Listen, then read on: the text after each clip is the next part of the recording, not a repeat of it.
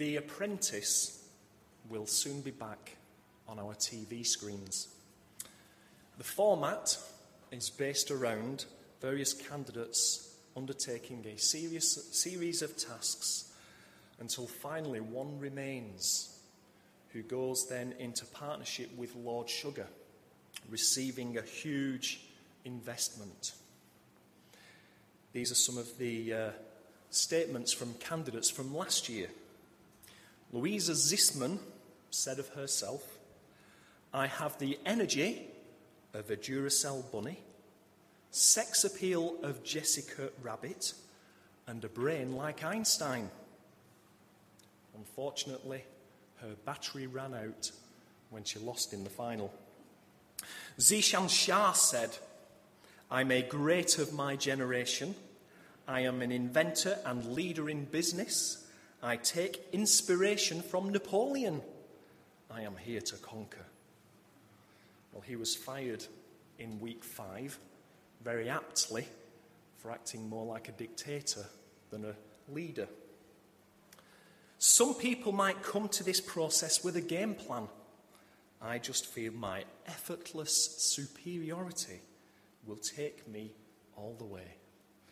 This is what Jason said of himself, but his superiority saw him abdicate as project manager the first time ever, and he was subsequently fired.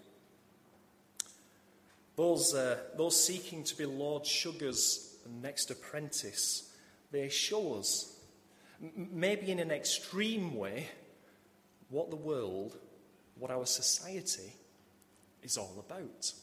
Success, power, fame, wealth. Now, I'm not saying that we all necessarily view ourselves as some form of Napoleon or Einstein, but we are part of a society that reflects something of these apprentices. It's a bit like one of those artists that you might see on the seafront that does portraits. And they accentuate, say, the nose or the chin or the cheekbones. And it's not really what you look like, but there is still a bit of a likeness, a bit of a resemblance. So, do we want to be successful? Do we want to gain wealth? Do we want to be materialistic? Well, not necessarily, but it rubs off on us all, doesn't it? And so, therefore, there's elements of that within each of us.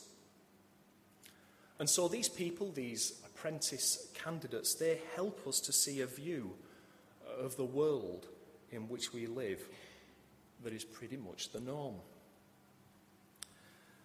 Well, this afternoon, I want us to view, if you like, the world afresh. Not from the eyes of want-to-be apprentices, not from the eyes of those around us that we may rub shoulders with, not even necessarily our own perspective, but rather from the eyes of God. How does God view the world? And as we do this, we're going to start thinking about God himself. You see, we can only really understand God's view of the world that we live in when we firstly have a clear view about God himself. You see, our belief in God affects our understanding of everything. Our understanding of what happens to us, our understanding of what happens to our loved ones, what happens in the world that we live in. Our view of God is not just, if you like, one bit of us, one segment of us. It's not partitioned off, but it affects everything about us. Our view of God shapes our thinking. It shapes our priorities. It shapes our relationships. It affects who we are and what we say, what we do. If we view God in Bible terms, then we see the world and the whole of life in a radically different way from someone who just holds some surface belief in some form of God that is out there and a bit distant and a bit remote. Well, we'll see from Hannah and from her prayer something of this in a few moments. But even so, we can sometimes become so familiar with God, so familiar with religious terms, etc., that our views are challenged only when we go through some challenging, some significant times, only when something rocks us, that rocks our world. This is where we find Hannah. In the first chapter, she's been through some very significant times. She's been unable to have a child. She was brought to the point of calling out to God in prayer in a really desperate situation. He answers and blesses her with a son, Samuel. And so this is the reason for her prayer that Chris read a little bit earlier. We see this in chapter 1, that as a result of what Hannah has gone through, so painful as it was, she speaks not just of what God has done specifically in her life, but she actually speaks of how God operates in all of life. Hannah has, if you like, had her views of God formed and shaped as a result of life experiences. I'm sure we can relate to this. Our views are shaped, aren't they, from life experiences.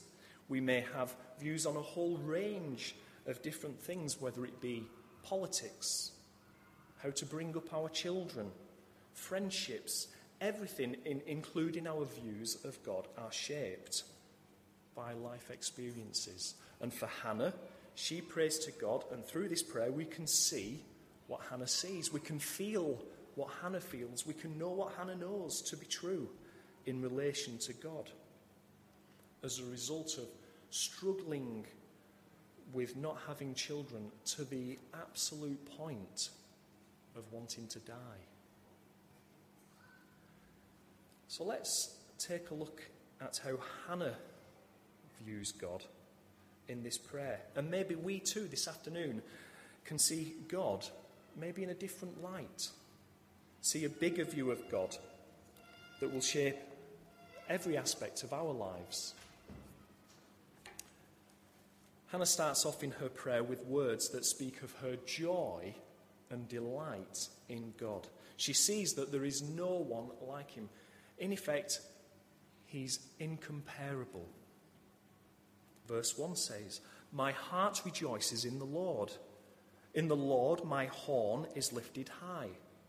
My mouth boasts over my enemies, for I delight in your deliverance." As I just mentioned, the last time we heard Hannah pray, things were different. She was in a heartbroken, wretched state.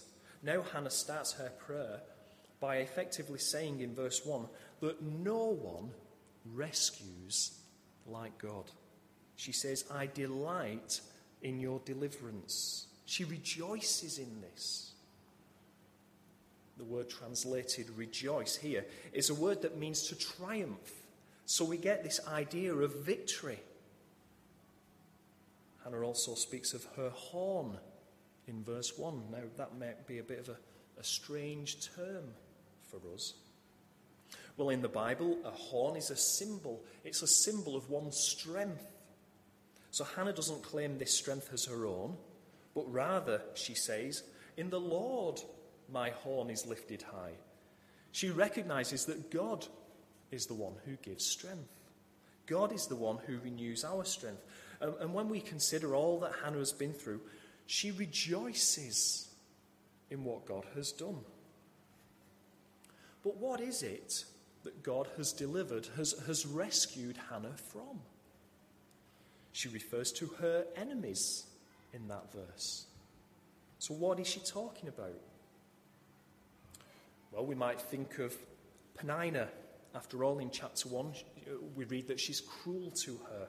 She grinds her down day after day, month after month, year after year, having a dig about her not being able to have children. But now that Hannah has given birth to a son, Peninnah could no longer mock and provoke her. Peninnah could be one of the enemies Hannah has in mind here. But I actually think that Hannah is mainly referring to not being able to have children. This is her enemy. This was a great source of sorrow and shame to her. And she now has a son, and so she's been rescued. God has overcome her enemies. God has turned her sorrow into gladness. No one rescues like God. Hannah now goes on to say that no one is holy like God. Look at verse 2. There is no one holy like the Lord. There is no one besides you. There is no rock like our God. We sing loads of times about the holiness of God, don't we? And the Bible talks time and again about God's holiness. And we can sometimes imagine this holy God as being this figure on a cloud that has this long white beard and lovely white robe and just sort of hovers there over the earth. And that's maybe not too helpful, but in a sense it is in a way, because God's holiness, first of all, means his separateness. When we say that God is holy, we mean that God is separate from all of creation. He is above all things. He is before all things. He is sovereign and ruler and in charge of all things. But God's holiness also refers to his righteousness and his purity. That's why there's this element of God's separateness from us. God is perfectly holy and just. Now, this is important when we challenge our views of God, of who God is. Hannah's view is that he is incomparable and there is no one holy like God. God is majestic. He is all-powerful, all-knowing, everywhere present. Hannah is able to view God in this way. So we've seen so far that Hannah sees that God is incomparable. No one rescues like God. No one is holy like God. And thirdly, she sees no one protects like God. This is what Hannah is effectively saying. There is no rock like our God. In Bible times, a rock was a place of safety, of refuge. It was a place of protection. We look to all sorts of things, don't we, for refuge or our safety net. It might be our job security. That's a huge issue for us these days, isn't it? Very few people these days have a job for life. And with mortgages to pay and mouths to feed, it's a massive issue for us all. We have an ageing population, and so we may see our pension as a safety net. We want to be secure in our retirement. But yet we only need to read the papers or turn on the TV to see that there is not really any refuge or security in our jobs or pensions, for that matter. Whatever we look to, Hannah has come to appreciate that there is no safer place than to be in the hands of God. No matter what trials we may go through today, when God is our rock, we are safe and protected.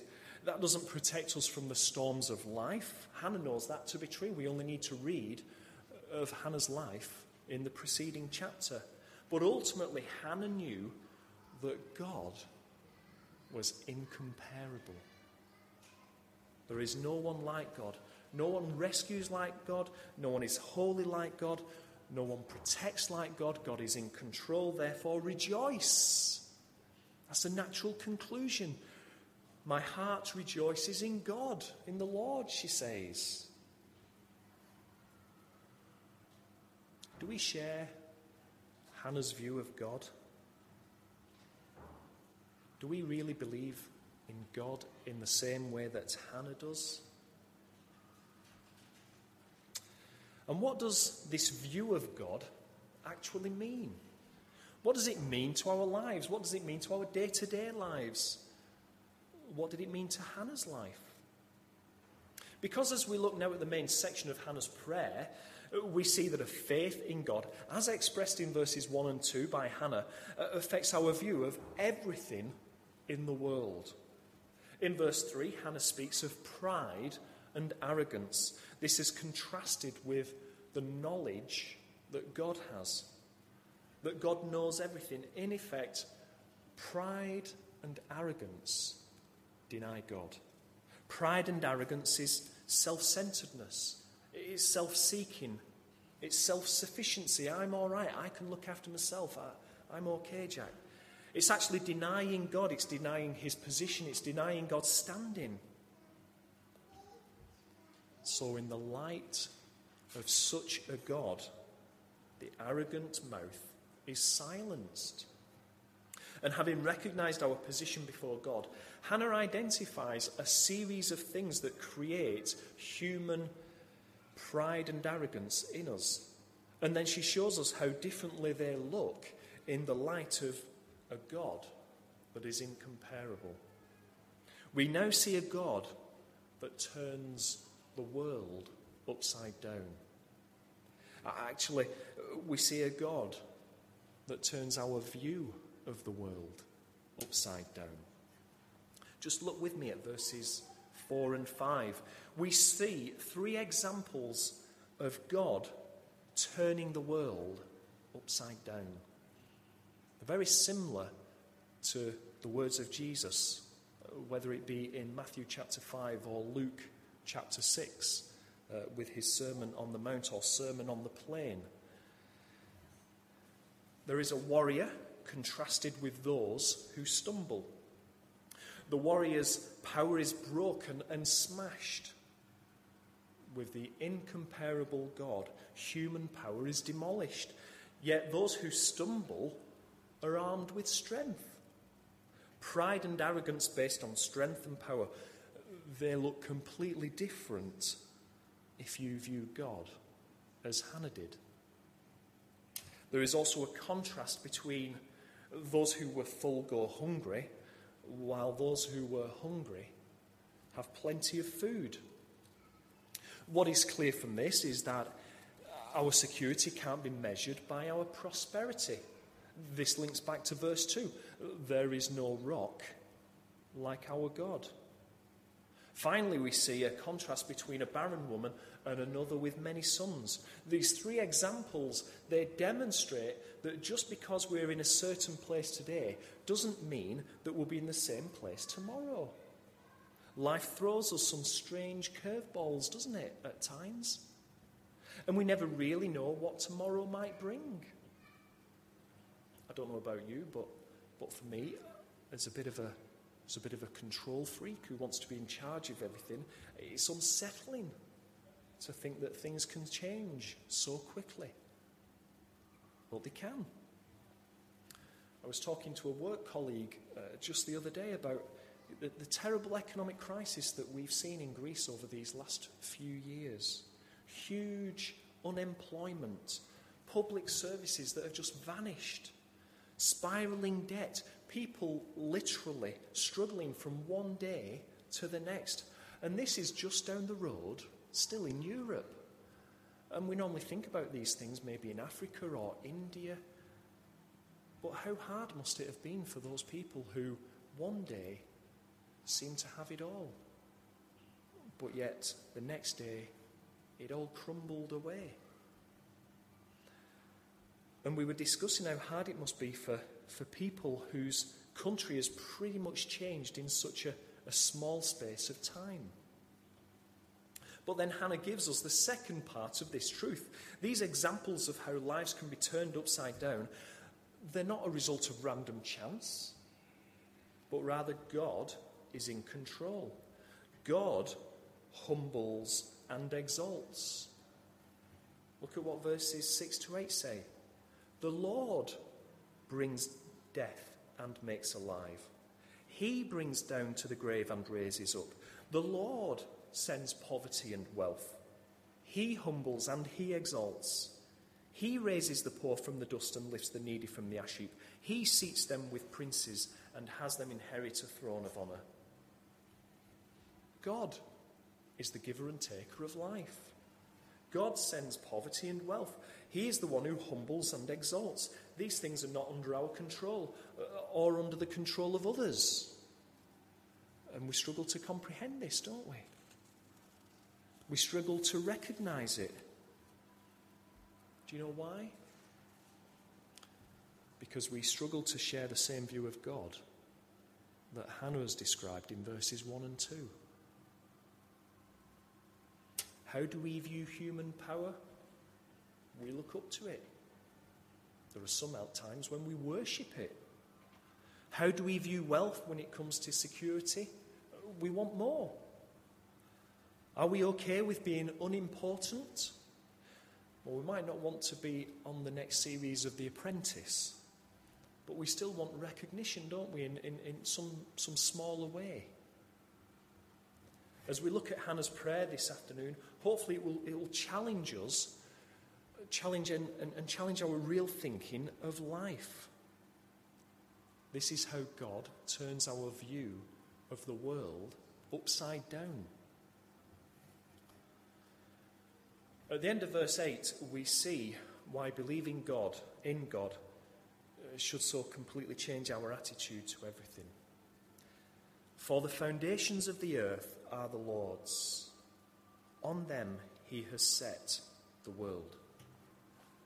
God not only established this world, but he sustains it.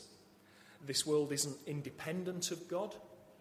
Whether we like it or not, we are not independent of God.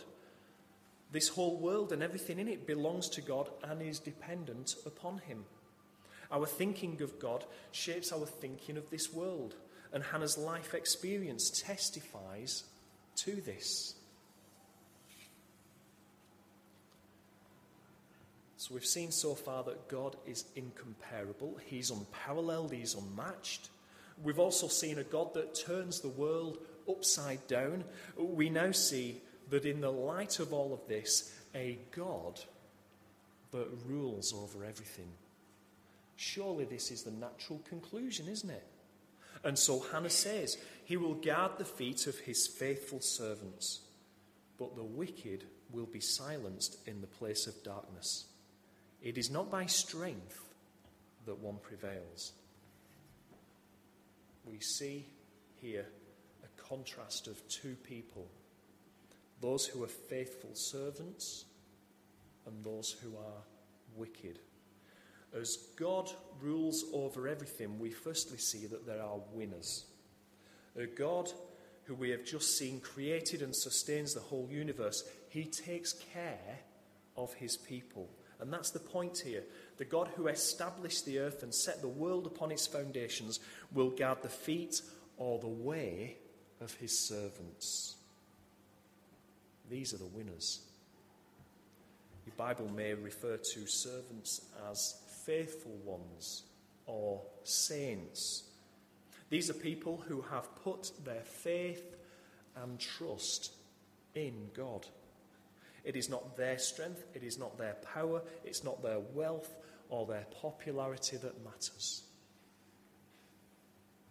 We may look up to certain people in our society, but what really matters is whether we are part of God's people.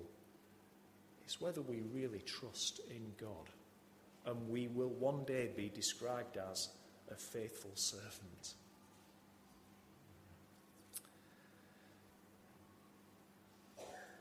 Those who are not his faithful servants, they're referred to, as I mentioned a moment ago, as wicked.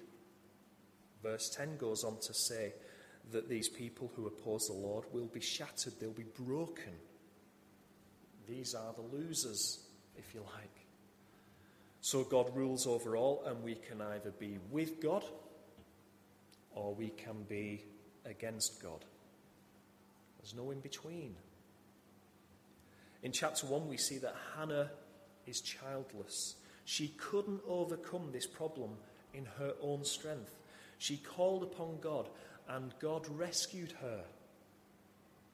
And what God did for Hannah is just a small picture of what God will do in this whole world, of what God can do for each one of us. Remember that there is no one like God. He's incomparable. God rules over everything, and he will judge to the ends of the earth. God will guard his people, and he will shatter his enemies. Some stark words for us there. And all this has been leading to the climax of Hannah's prayer. Look with me at what the end of verse 10 says. He will give strength to his king and exalt the horn of his anointed. These might only be a few words, but for me, I think these are some unbelievable, amazing words. It is amazing that Hannah should now speak of God's anointed king. Especially when we consider that the book of 1 Samuel historically follows the book of Judges. And Israel, in Judges, they didn't have a king. They didn't have a king at this time. In fact, at the end of the book of Judges, it finishes with the nation in utter chaos. And the final words being, in those days, Israel had no king. Everyone did as he saw fit. But Hannah now uses these words of an anointed king. Here she uses the word anointed, and the word Messiah that we're used to means anointed. And it comes from this very word that is used here in verse 10. This is the first time that this is used in Scripture to describe a king, an anointed king, a Messiah. And over time, Israel would come to understand that God would send a Messiah, the anointed one, the king from David's line, who would reign forever. From this side of the cross, we know that that finds its ultimate fulfillment in Jesus Christ, who was raised from the dead and exalted at the right hand of the Father. We've been singing so many songs this afternoon about Jesus, haven't we? The Messiah, the anointed king. So we see that God rules. He rules over you and he rules over me. He rules over everything, and he does this through his anointed king, Jesus. You know, centuries after Hannah prayed this prayer here, God chose a young Israelite woman to give birth to Jesus, the Messiah. Her name was Mary. And when she learned that she would give birth to Jesus, she also prayed a prayer that was so very similar to Hannah's. Just listen to this prayer. My soul glorifies the Lord, and my spirit rejoices in God, my Saviour, for he has been mindful of the humble state of his servant. From now on, all generations will call me blessed, for the Mighty One has done great things for me. Holy is his name. His mercy extends to those who fear him from generation to generation. He has performed mighty deeds with his arm. He has scattered those who are proud in their inmost thoughts. He has brought down rulers from their thrones, but he has lifted up the humble. He has filled the hungry with good things, but he has sent the rich away empty. He has helped his servant Israel, remembering to be merciful to Abraham and his descendants forever, just as he promised our ancestors. Mary knew that her son would be the greatest king, a king whose kingdom would never end. And you know what? Mary knew that this king would be incomparable. She knew that he would turn our views of this world upside down. And she knew that Jesus would rule over everything. I want to finish just now with one question. A question for us all to think about, which is this. Do we view God with the same clarity and the same truth as we see in Hannah's prayer? Incomparable. Turns the world upside down and rules over everything. This is our God.